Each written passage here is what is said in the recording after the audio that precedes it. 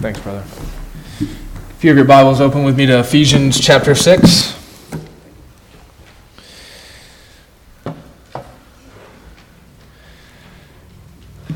I was really struck by, while Grant was praying, just how amazing it is that we have the privilege of going to our Lord in prayer, you know? I recently watched The Emperor's New Groove with my kids, and I remember the peasants getting an audience with the emperor and feeling like they had 30 seconds to make their case. Maybe he was going to be kind to them and grant them mercy and hear them out, or maybe he wasn't. I just praise God that that's not what we do when we pray. We have a Father in heaven who loves us. He cares about us. He invites us to take our needs to Him. And so we do it. And we don't just do it for 30 seconds when people are transitioning on and off the stage. I'm just blown away by the privilege we have, how kind our God has been to us.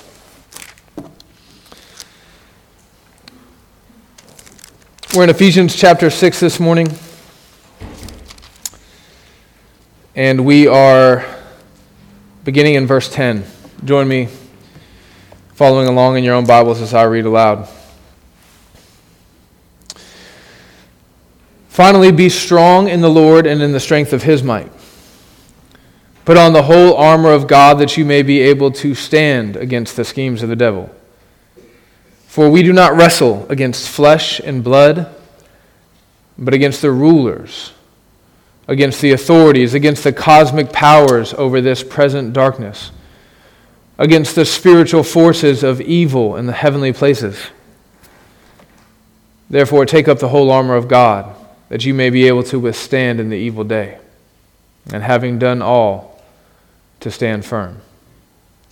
Stand therefore, having fastened on the belt of truth, and having put on the breastplate of righteousness, and as shoes for your feet, having put on the readiness given by the gospel of peace.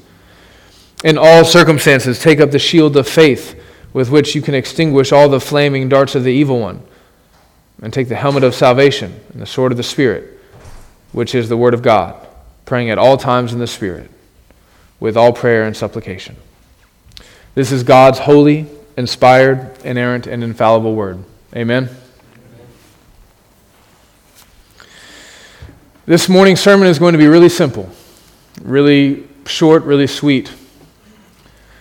I have one purpose in my sermon this morning, and that is to remind every single person in this room that professes to be a follower of Jesus Christ that we are at war.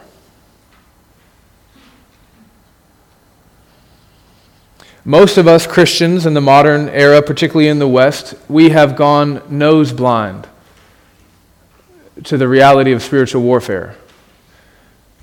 We don't smell it as it hangs heavy in the air around us. If you look at verse 12 of this morning's text, Paul says there that we are at war with cosmic power and spiritual forces, not against flesh and blood.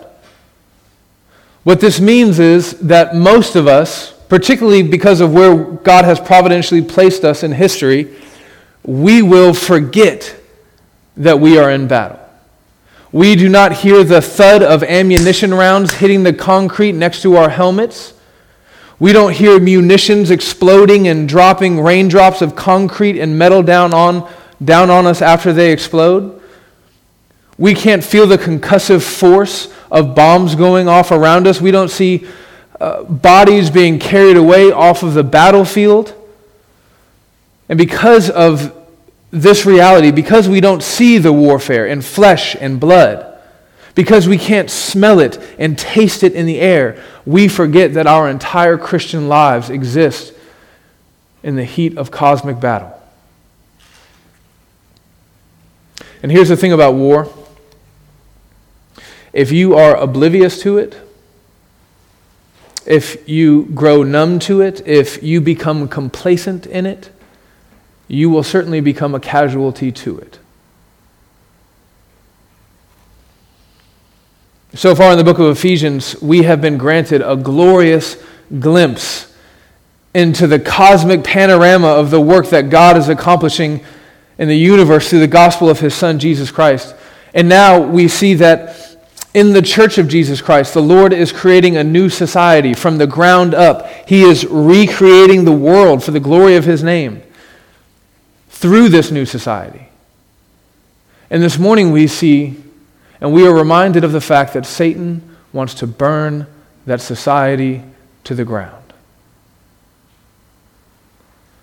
In verse 11, we see that Satan is scheming. Put on the whole armor of God that you may be able to stand against the schemes of the devil. He's plotting. He's standing there with his hordes at the city gates, and he is waiting for his opportunity to storm the eternal city of God. He is fiendish. He is clever. He is well-resourced. His malevolence is built into the very fabric of the air that we breathe in. He is in control of the authority structures. He is at work in the sons of disobedience. And as we learned in chapter 4, he is sitting and he is waiting with eternal patience at the door of the church. And he's just waiting for us to give him an opportunity. Just one foothold so that he can come in and wreak havoc and destroy God's people. Satan is like a well-studied general. He knows us, his enemies, better than we know ourselves. He has seen millions of men and women just like us, men and women better than us, stronger than us, more faithful than us. He has seen them all fall before us. Satan understands just how foolish of a race we actually are. He understands how easily deceived we are, how weakened we are by sin, how decrepit our faith is, even on our best day. Satan understands the hubris that lives in us, the pride that tells us that we can do battle with him on our own, by the strength of our own might. And he delights in that fact. It stacks the deck in his favor. Unfortunately, spiritual warfare is not an option for us. We don't get to opt out of this. There's no such thing as spiritual pacifism in the Christian life.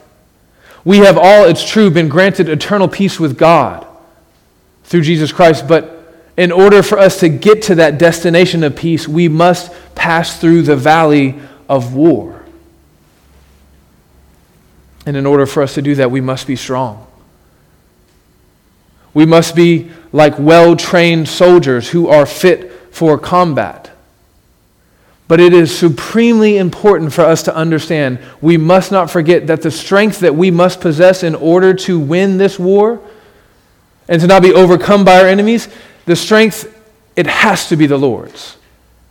That's what Paul says so clearly here in verse 10. He says, finally, be strong. Okay, I like that. All the men in the room kind of poke their chest out, right? Okay, yeah, we're at a manly text. This is what I'm talking about. I'm going to be strong. But then he says, be strong in the Lord and in the strength of his might.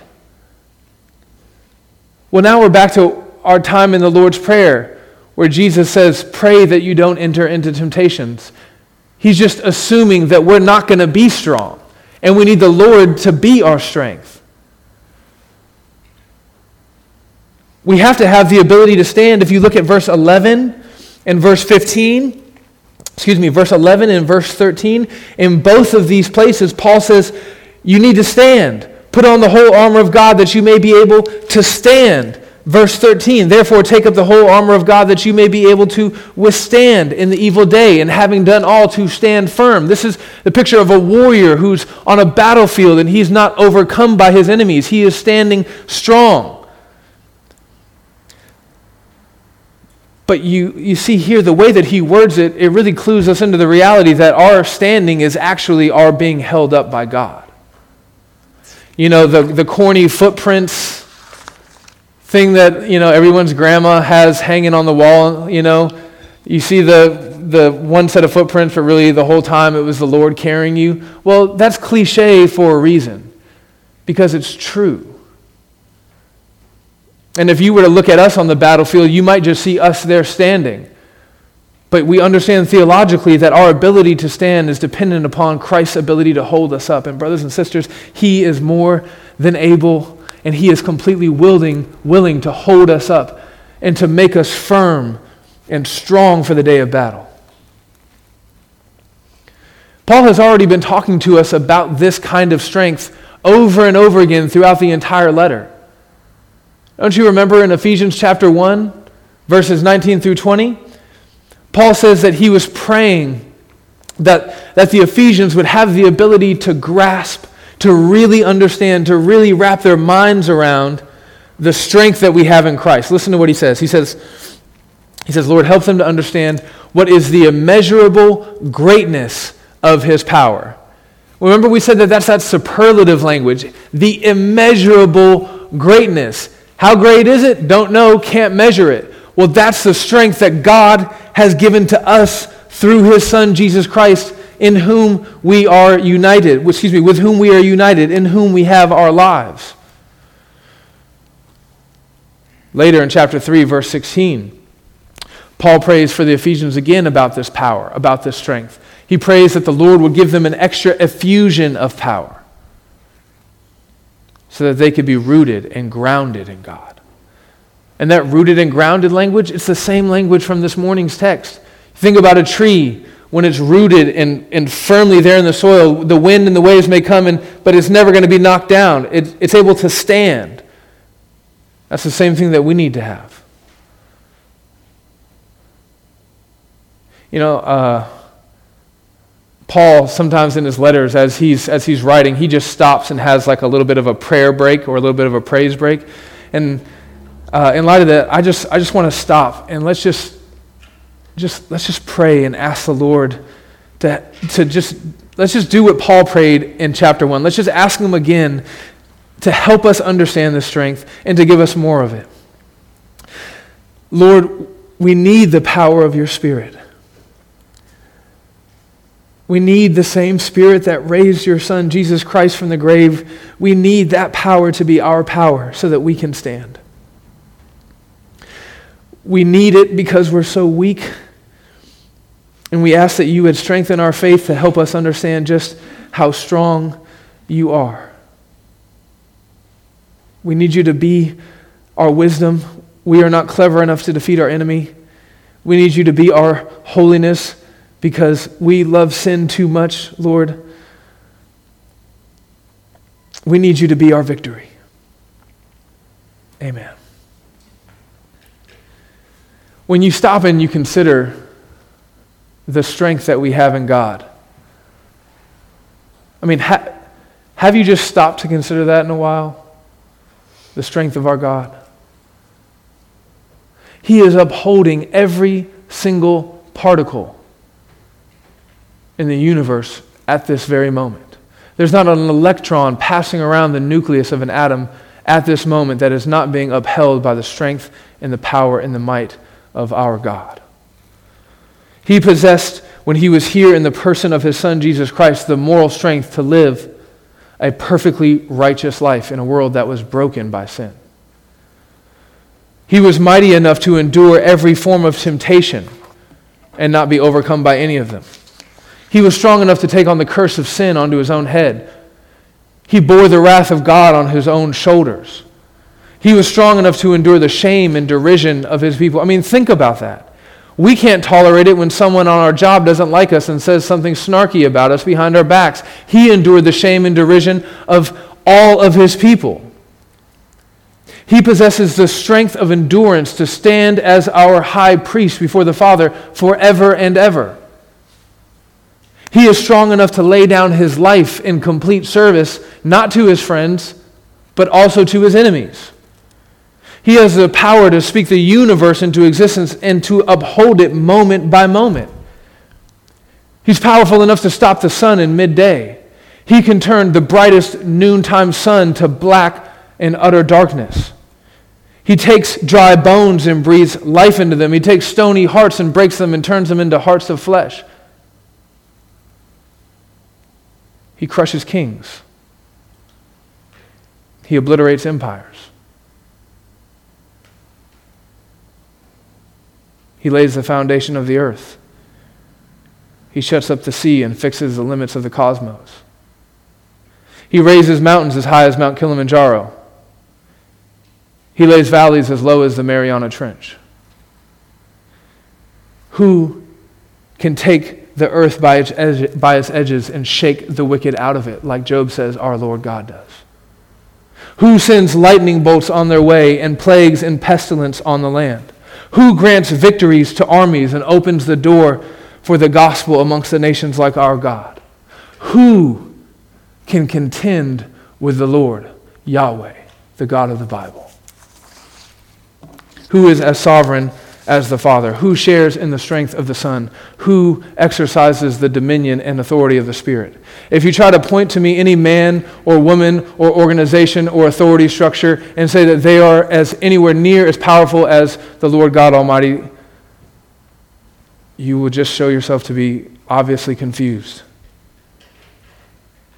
Philosophers find their strength in their wisdom. The youth find strength in their beauty. The masses find strength in their numbers. Kings find strength in their armies. Armies find strength in their weaponry. But we, the people of God, find our strength in Him.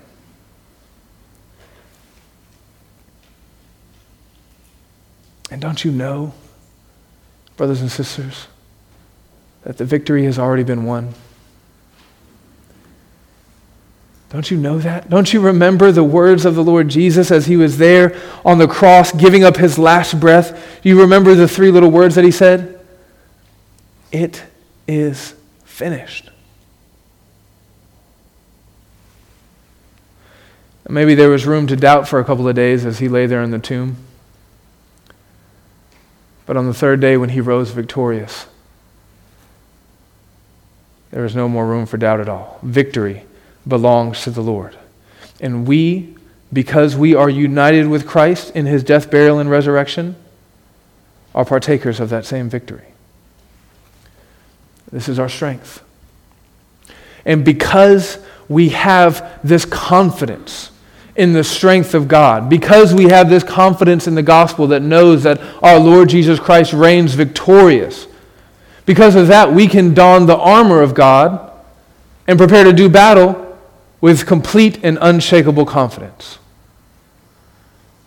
The armor, as we read in the verses earlier, is the belt, the breastplate, shoes, shield, helmet, sword. Each one of these, respectively, is representing truth, righteousness, gospel readiness, faith, salvation, and the Word of God. This is the armament that God has given us to withstand in this evil day. Now, you remember that this evil day, it's not referring to one particular 24-hour period. This is the way that Scripture speaks about the time between Christ's first coming and His second coming, between His ascension and His coming back to take us home.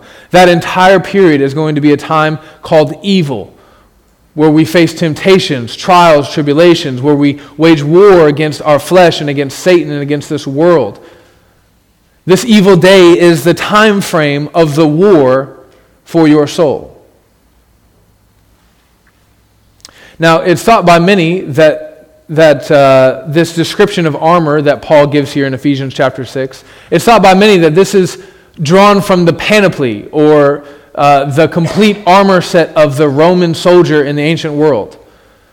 Well, that may be true, but that's not what Paul is drawing from primarily here. This armor that Paul lists out is all drawn from the Old Testament. More specifically, this armor is called, I don't know if you've ever thought about it, it's called the armor of God because it belongs to the Lord, particularly in the pages of the Old Testament. Listen to Old Testament scholar Ian Dugwood. He says this: the armor is first and foremost God's armor rather than ours. Through the gospel, the divine warrior gives us his equipment, which he wore first triumphantly in our place in his definitive struggle against the forces of evil. And then he goes on, and if you're a note taker, I'd encourage you to take down these scripture references to go back and study on your own. He says, the belt of truth is the belt that girds the Messianic king in Isaiah 11:5. The breastplate of righteousness and the helmet of salvation come from the divine warrior's arsenal in Isaiah 59, verse 17. The feet shod with gospel readiness are the feet of those who proclaim the arrival of the coming of the kingdom of God in Isaiah 52, 7. And if you remember what Jesus did when he came, he proclaimed he was this messenger of peace. God himself wore these feet of readiness, shoes of readiness. He goes on, God himself is the shield of faith in Genesis 15:1. The sword of the Spirit, the word of God, is the weapon wielded by the promised servant of the Lord, who we know to be Jesus, in Isaiah 49:2. Now, it was at this point in my sermon prep that I stopped and I was like, okay, he's saying a bunch of good stuff, but now it's my turn to say something, and I'm going to write something really good here, and it's going to be great, and you're all going to love it. Unfortunately, as I kept reading more of Dugwood, I had to accept the reality that I just can't say this better than he says it. So, listen, I just want to read one more chunk from him for you. He says this: Jesus is no armchair general who just hands out the equipment but then watches the fighting from a safe distance. No, he has himself worn the armor of battle, and he has won the victory in our place. We are called to wear the Christian armor not because that's what Jesus would do if he found himself in a similar situation to ours. We are called to wear God's armor because that is what Jesus has already done, wearing God's armor all the way to the cross. How amazing is that? What I want for us to understand this morning, more than anything, brothers and sisters, is that when Paul tells us to put on the armor of God, he's telling us how we can be strong in the Lord. Right? The point of these verses is not for us to take an 8-week Bible study and to spend, a week studying what the shield means and another week studying what the arrow means. Not that there's anything wrong with that, and I'm sure you've all heard a bunch of good sermons about those sorts of things. But almost all of those lessons miss the fact that the point is this is the armor of God that he already used to secure the victory. Now, look at verse 13 again. It says, therefore, take up the whole armor of God that you may be able to withstand in the evil day, and having done all, to stand firm. Now, this is an interesting verse because it leads into the armor of God, which leads us into a tension. The tension is this: we know that because the armor is the armor of God, that all those who don it have victory. That victory is certain, it's absolute, it's without question. Nevertheless, Paul here tells us that we have to stand. And he doesn't just say stand, he says you must do all, having done all, to stand. Stand firm. Well, that having done all language, that communicates something about our responsibility. That communicates something about our effort. When you think about having done all, think about, I don't know if you've seen these videos on YouTube of people finishing marathons, right? But like they're at the end of running, I don't know, like 2,500 million miles, right? They've just run so far, too far. Nobody should ever have to run that far. But they've run and they've run and they've run, and they are just hanging on by a thread. They are moving forward by sheer will of force. They've lost bodily function control. Their motor functions are, they're just hobbling across the line. That's what I think of when I think having done all to stand firm.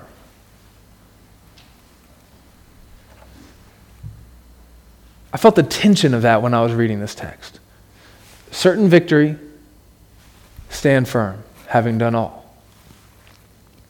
I thought about it. I thought a little bit of a little thought experiment that kind of helped me make sense of this in my own study this week. I thought about a warrior on the battlefield 2,000 years ago, just a long time ago. And I pictured him there covered from head to toe, helmet to boots, in armor. And then I imagine that as he was preparing to go into battle, he's met by an old warrior who gives him his own special set of armor. And when the old warrior gives it to him, he says this: This armor belonged to me once. I wore it into battle, and I was victorious with it. This armor is a special armor imbued with special power from me and my victories. And I give it to you. And it will give you certain victory in battle as long as you keep fighting. Feel that tension? The victory is yours as long as you keep fighting. And I feel like that's what the Lord is telling us this morning. Be strong in the power of His might. I need to be strong in His strength. This is the same language, and listen, for members of this church, just get used to it. This is the go-to verse. We're always going to go back there because it's just the verse that communicates it so clearly. And to repeat myself is no problem for me, and it's beneficial for you. Philippians, work out your salvation with fear and trembling. You work. You be afraid. You have anxiety about the state of your soul, the possibility of you getting to heaven. For it is God who works in you to work and to will His good purposes. When it comes to your salvation, be strong in the strength of the Lord's might. You see the same sort of thing when Paul is writing to Timothy. He says, think over the things that I'm telling you. Wrestle with them, and the Lord will give you understanding. The victory is yours, Timothy, if you want to understand these things, but you have to fight. I think that's the same language we see in this morning's text. Fight and fight hard, for the Lord has given you victory. Now you'll notice that in verse 18, Paul goes on to write about praying at all times in the Spirit. We are going to pick back up there next Sunday. For this morning, I want to close by considering a man named William Gurnall. He was a Puritan. He wrote a breezy little book, clocking in at 261 chapters, called The Christian in Complete Armor. Gurnall understood that as much of a blessing as it is to have the armor of God for our own personal use in battle, the reality of war is still a burden. And so he writes this. He says, "Here, our armor is to be worn day and night. We must walk, work, and sleep in them, or else we are not true soldiers of Christ." This is profoundly insightful from a man who's never been to war. But if you have been to war, you know how important it is to be ready for combat at any moment, at any time. I just got through reading a story of a guy who served on Iwo Jima, and one of the grossest parts of the book was when he talked about the day when he finally got to take his boots off, and then he pulled his socks off, and the bottom of his feet came off with his socks. Because he had worn his boots and socks for so long, he only had one pair of socks, and he never took his boots off because at any given moment he would have to jump up and fight, and he did not want to be found unprepared. That's what it's like to be a soldier. When Amber and I spent a year in Iraq, we just don't go anywhere without a rifle. You just always have to be ready. Sometimes when on the base we would be on high alert, we would always have to have our helmet and our battle rattle on. A soldier always wears the armor, always carries the weapon because he's always well prepared. Because his life depends on it. This is one of those things that you think of as a blessing of a burden, right? It is very much a burden. It's not easy to always have to be thinking about war, always keeping up with your weapon, always carrying your armor as it weighs heavy on your bones. But this burden is a tremendous blessing because without it, victory would be lost. Gurnall goes on, though, to offer more than just this language of burden. He reminds us that this burden won't last forever. In heaven, says Gurnall, we shall appear not in armor, but in robes of glory. Now, for some of us, those robes of glory seem like they're just right around the corner. And we cannot wait for that day. For others of us, they seem so far away. And I think it's probably safe to say that we're all just tired of fighting. Now, if you're here this morning and you don't know what I'm talking about, I want to challenge you to consider the fact that maybe you're not a Christian. I don't intend to be mean. I don't want to offend you. But if you don't ever wage war, if you don't ever feel like you're in the heat of battle, if you're never tired of fighting against sin and Satan and the schemes of this broken world, what do you think that says about the state of your soul and your allegiance to Christ?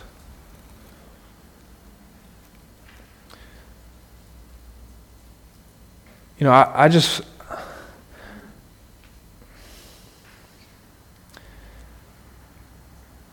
feel it in my bones, the weariness. I'm so tired of fighting. I got saved when I was 18. I just turned 33, and that's not very long at all. That's not a long time. And yet I am exhausted from having to do battle with sin. I am tired of fighting temptation. I don't want to have to confess anymore. I don't want to have to pray and ask the Lord to forgive me anymore. I'm tired of doubts. I'm tired of having to grind my way towards that victory. In God's strange providence, I really felt the weight of that fatigue this week when I was working on this sermon. I was about 3/4 of the way through the sermon, and I just felt tired.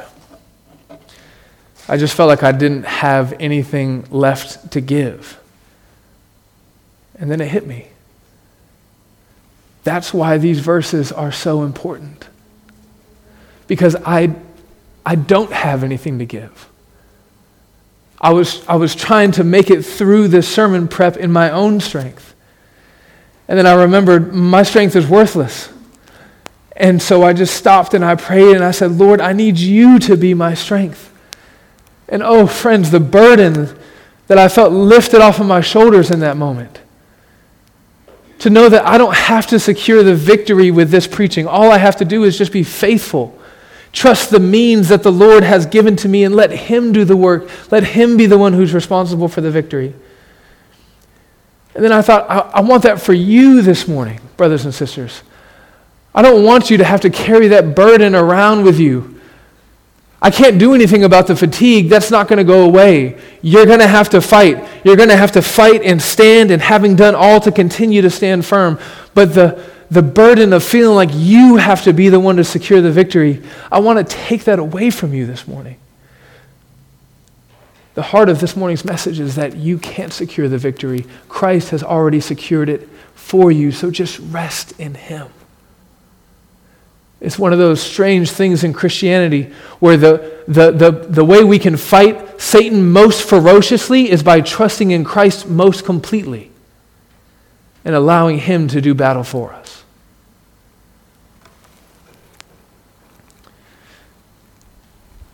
At the end of Paul's ministry and at the end of his life, he writes this to his beloved disciple. I have fought the good fight. I have finished the race. I have kept the faith.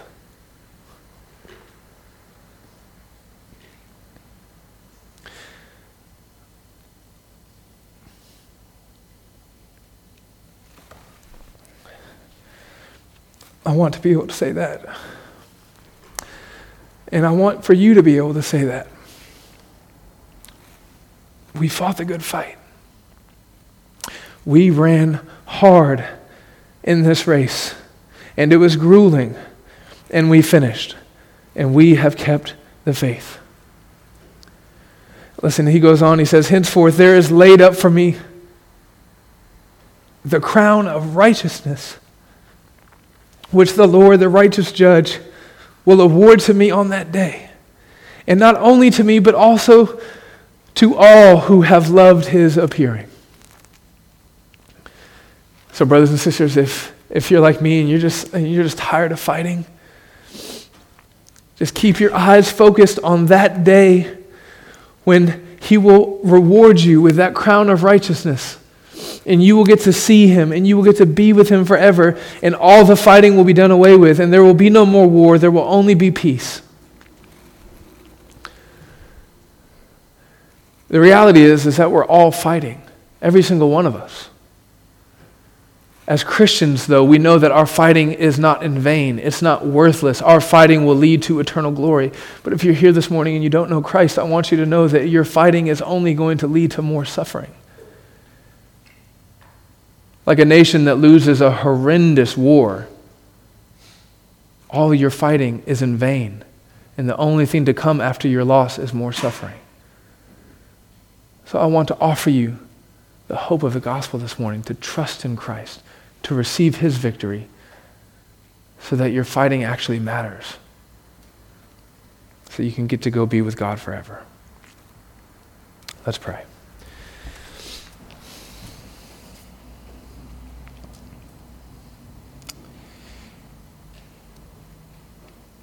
Father, we strive to persevere, but we also ask that you would preserve. We know that there's so much of this Christian experience that we have a hard time wrapping our minds around because of the tension that we feel like exists there, but we pray that you would help us to trust, to be able to live in that tension. Lord, we pray that you would give us an extra measure of faith as we go back out into a fallen world. Help us to be strong in the strength of your might. Amen.